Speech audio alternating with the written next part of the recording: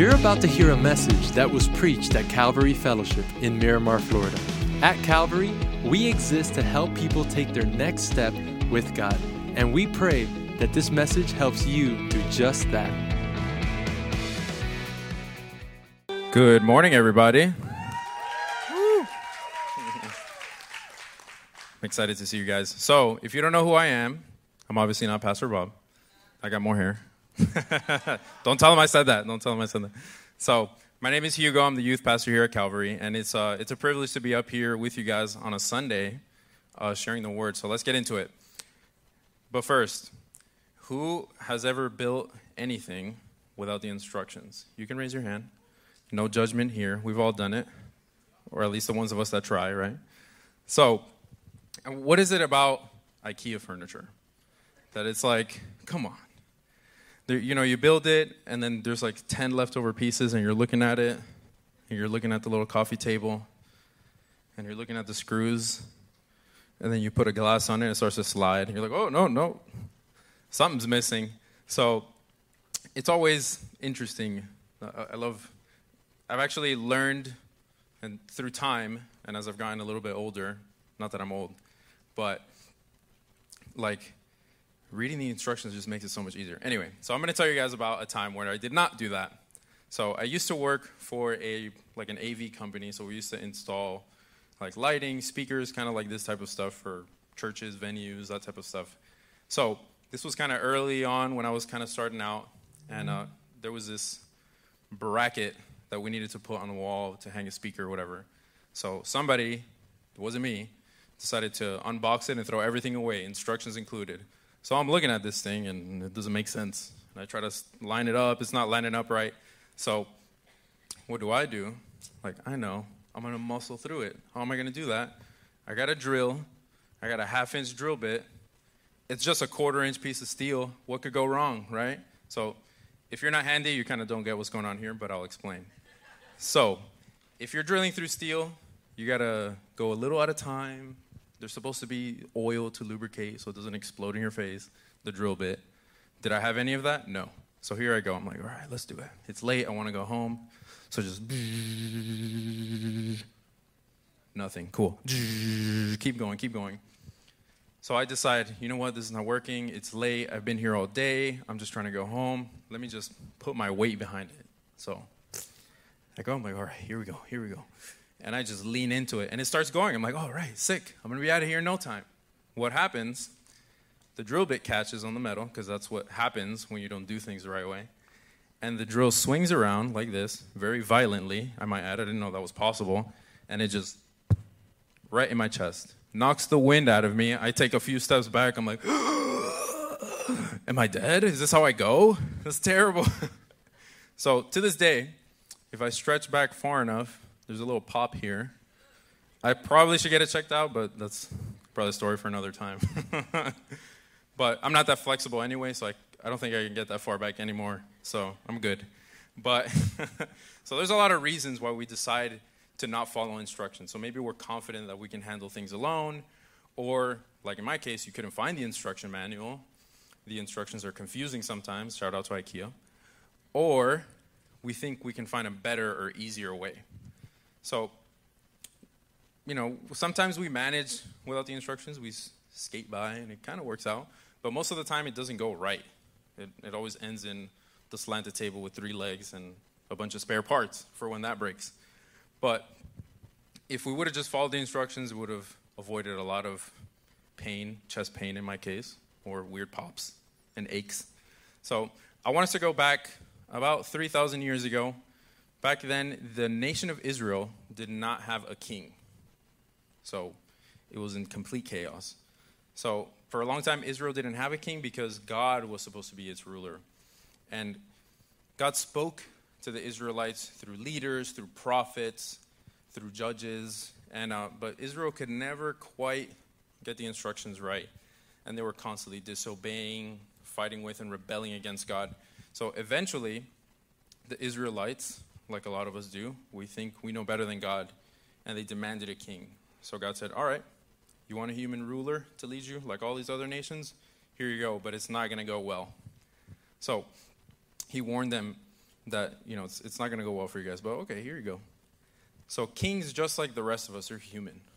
So they ignore God's instructions, they get greedy, power hungry, they use their power to harm others, and they rebelled against God's plans. And after all, they're just humans, just like us. So it doesn't matter how wise or how good they seem, they're always going to fall short.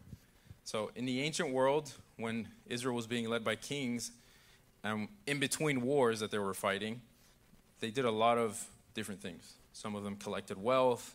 Others boasted about that wealth that they collected to other nations, to the people around them. And they entertained foreign guests. Anything you can think of when you picture a human king doing something, that's what they did. So I want to talk a little bit about King David, which some of us know. And he wasn't simply a ruler. He was a shepherd with a heart of concern for his people. And he really did try his best to honor God during his reign, despite his many failures.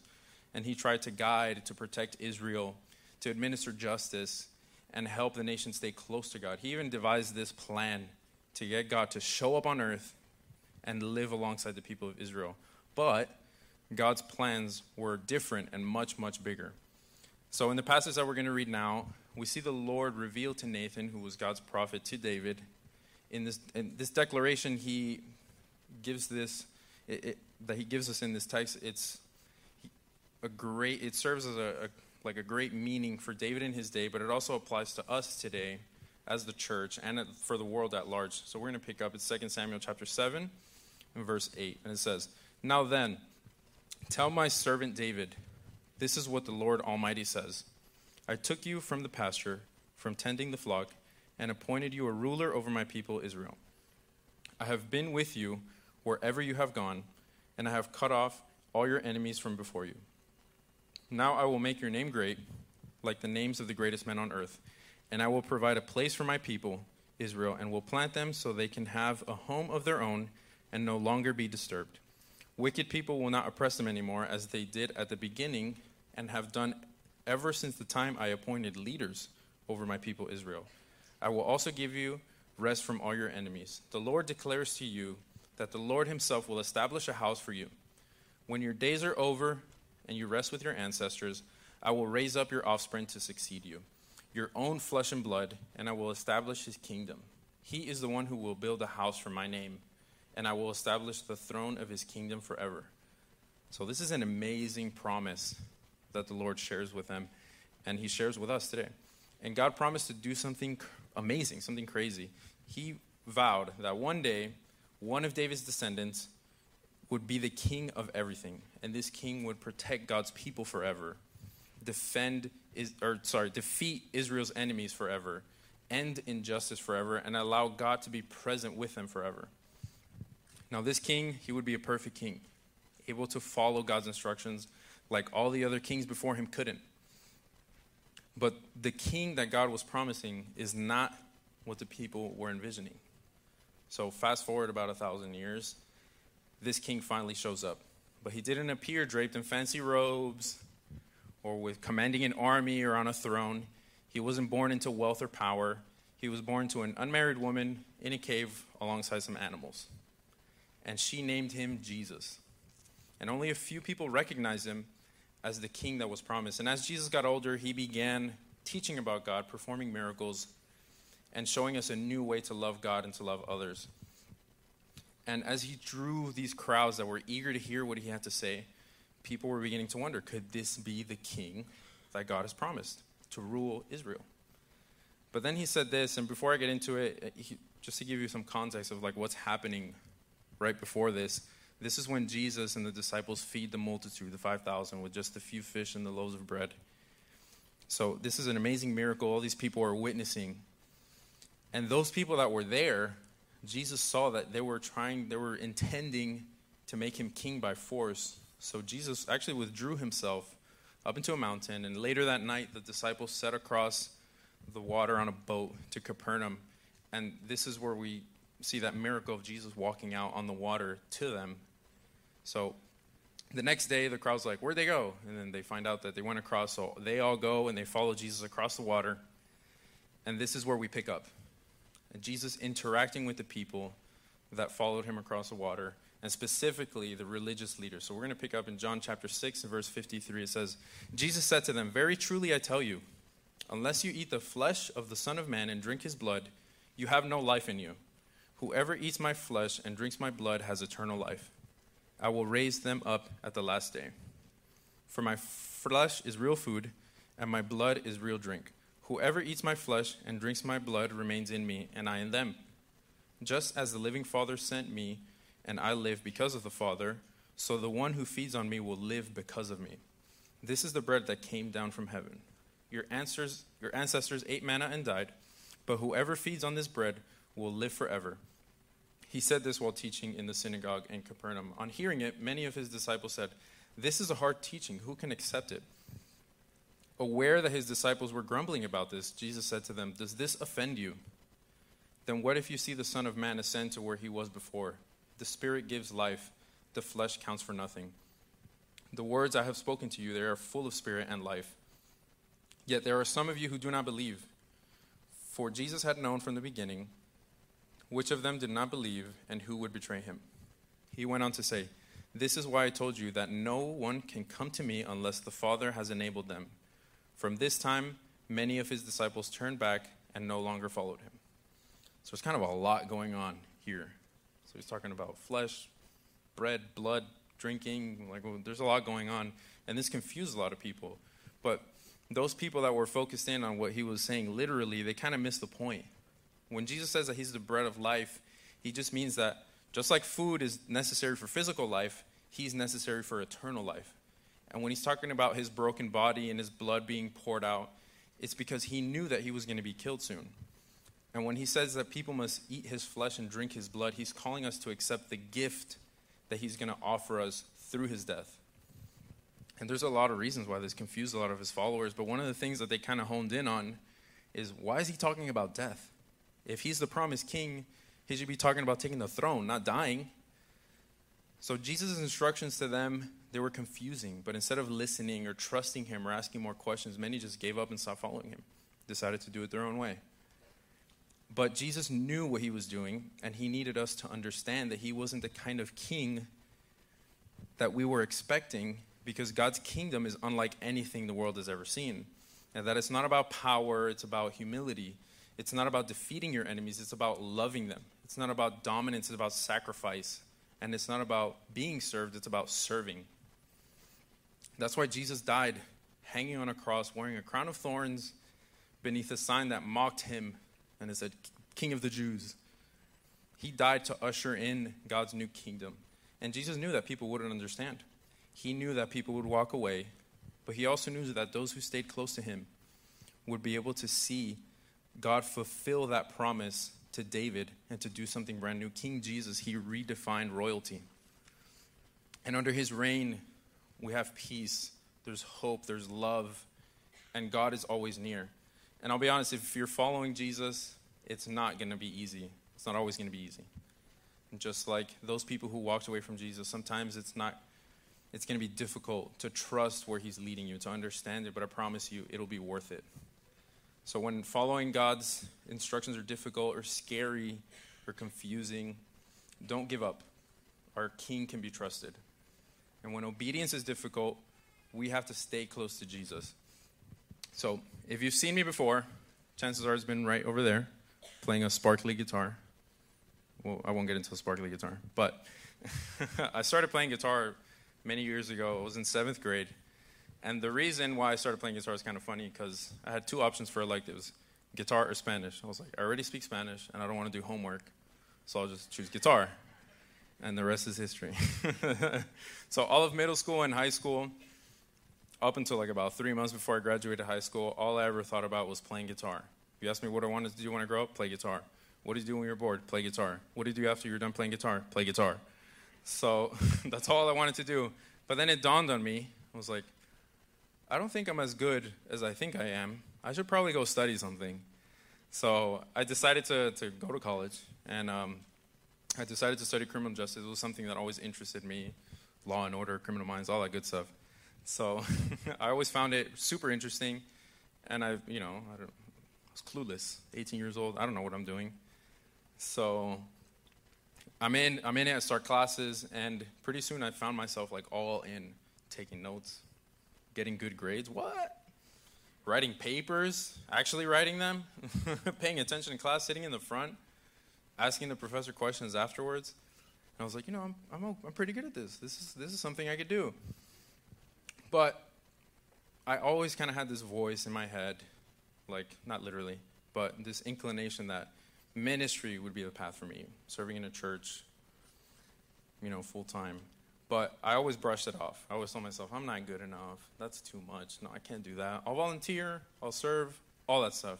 I remember one time I went to lunch with Pastor Bob, and he asked me that question. He's like, how do you feel about, ever being in full-time ministry? I was like, nope. Listen. And this was the excuse. It was golden, I thought. I told people whenever they ask me that question, listen, I love serving at church. I'll go, I'll help out with anything, but I never want church to feel like a job. I want to keep my work separate from church. Work is work. Church, I'll serve the Lord. I want to be happy. I never want church to feel like a job. And I was like, that's a good excuse. How do you say, you're wrong to that? So he was like, okay. But I got that sinking feeling because the question kind of came out of nowhere for me. So I was like, oh, you caught me off guard. So fast forward, I'm like, I don't need to do that. I'm not doing that. Fast forward a few years, I'm graduating. I start my master's degree, and I'm where a lot of young adults, shout out to you guys, where you're at. You finish college, and you start applying to a job. And as soon as you leave college, you're, I'm going to start a job next week. You see some people like, they already have a job lined up. This is going to go great. That is not what happened. Every time I apply for a job, nothing. Almost as if God was trying to tell me something. But of course, he doesn't know what he's talking about. I know better. So door after door starts closing in my face, and I'm just like, I just need to endure. God, give me strength. I know what I'm doing. I know what you're saying, but I got this. I don't need the instructions. And so I was looking for every little thing that I could do to make myself more marketable. So one thing I did it's something I've always wanted to do since I was a little kid, was join the military. So I enlisted in the Army Reserves, and I thought, this is perfect. It's part-time. The recruiter said it's only twice a month, or 2 days a month, 2 weeks a year. Spoiler alert, it's more. But and I always knew, this is perfect. I get some real training, and then, that's going to help me look better as an applicant. That's all I was focused on. Super, I got the horse blinders on.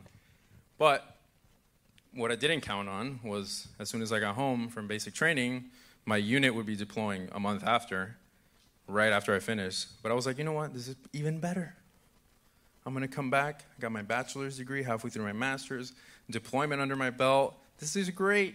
There's no way I can't not get a job. This is perfect. Perfect. So the funny thing about trying to run away from God is it's never a straight line. It's a circle.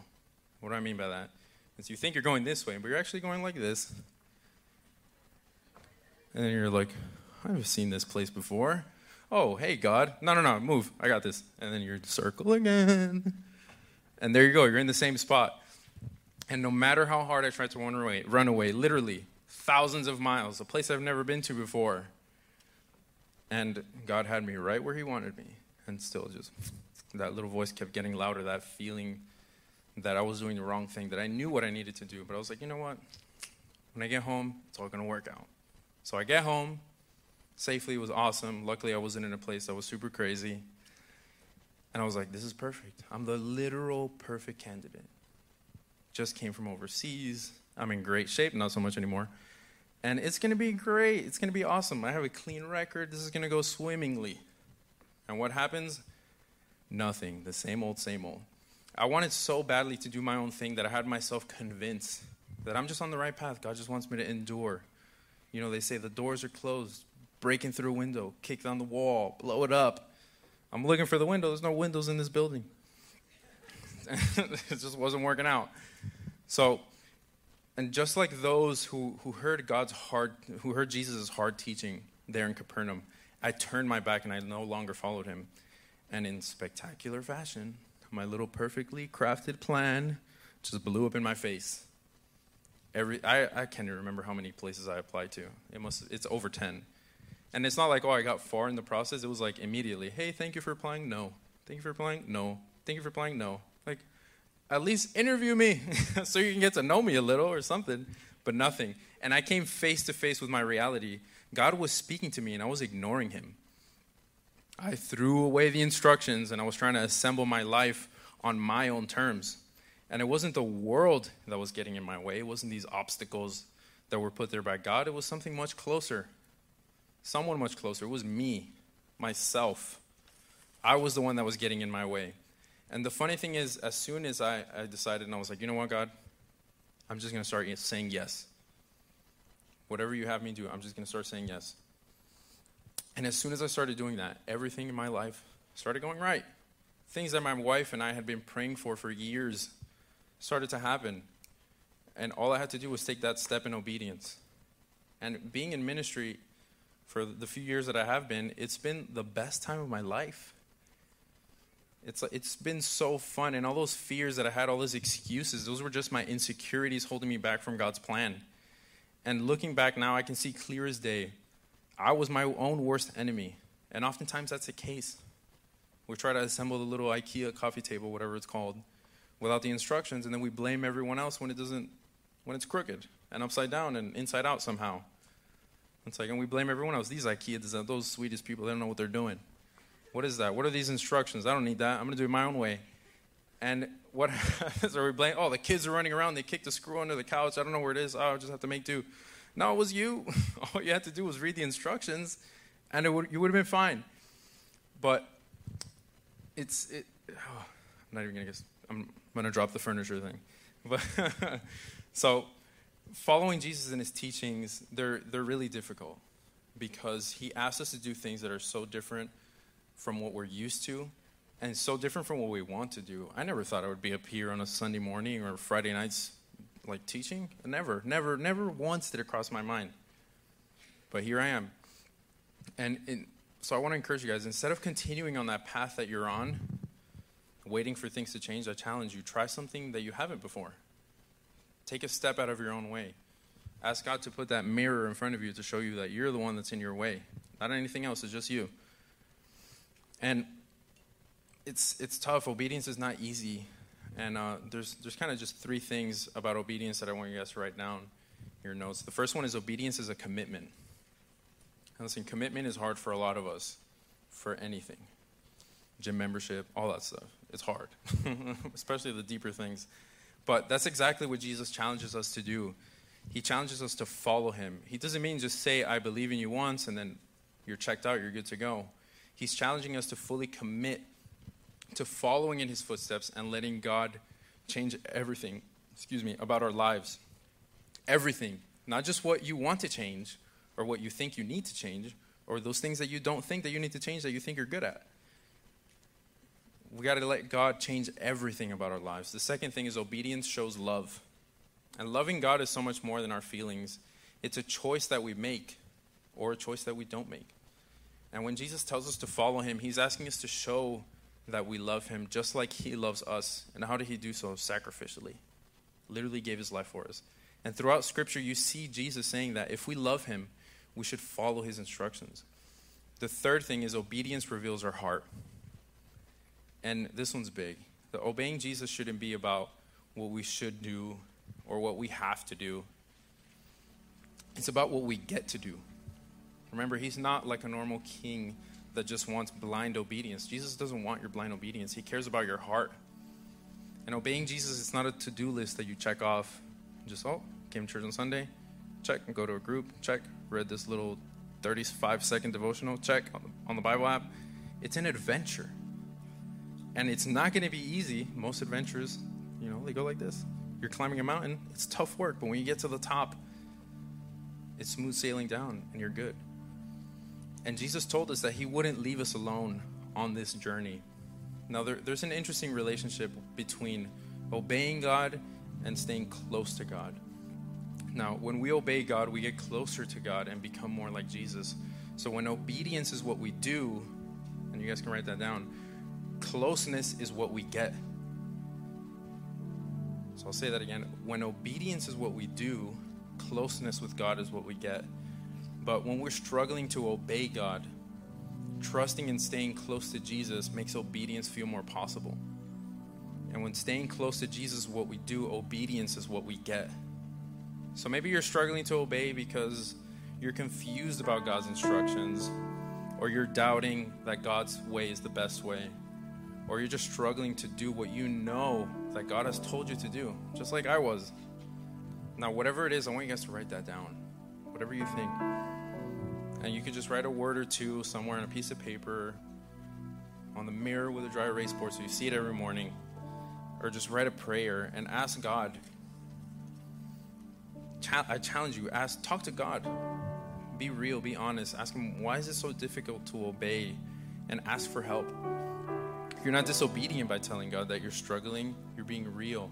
You're staying close to Jesus even when the obedience is difficult. And guys, I can't stress that enough. Like, you gotta get out of your own way. It's so easy to look at everything falling around or all around you. But what are you doing? How are you standing in your way of being closer to God, of doing what God has called you to do? And I want to challenge you guys, really genuinely ask God to reveal that to you. What area of your life that you're struggling with is that? And ask God to give you the strength to punch that mirror in the face, that reflection of yours, and to get moving, to take that step of faith, to move forward. And I promise you, it's not always going to be easy. It's not. A lot of times you do, and things get worse, things get harder. But remember that Jesus is with you. The Lord is with you. He's by your side every single step of the way, no matter what. So again, when you stay close to Jesus, when you feel that pain, that like, I can't do this, there's no way, I'm not good enough. Listen, nobody is. That's the point. None of us are. None of us will ever be. But when we stay close to Jesus, we get that obedience. And life from there, things will eventually look up. So let's pray. Dear Heavenly Father, thank you, Lord, for bringing us here today, Father, to worship you, to learn about your word, to fellowship, God. I pray that that you can show us how we're standing in our own way, Lord. Reveal to us and give us the courage to push ourselves out of the way, Lord, to take that step of faith. Whatever it is, relationally, in your career, whatever it is, God, give us the courage and know that you're with us, God, and you haven't let us down before.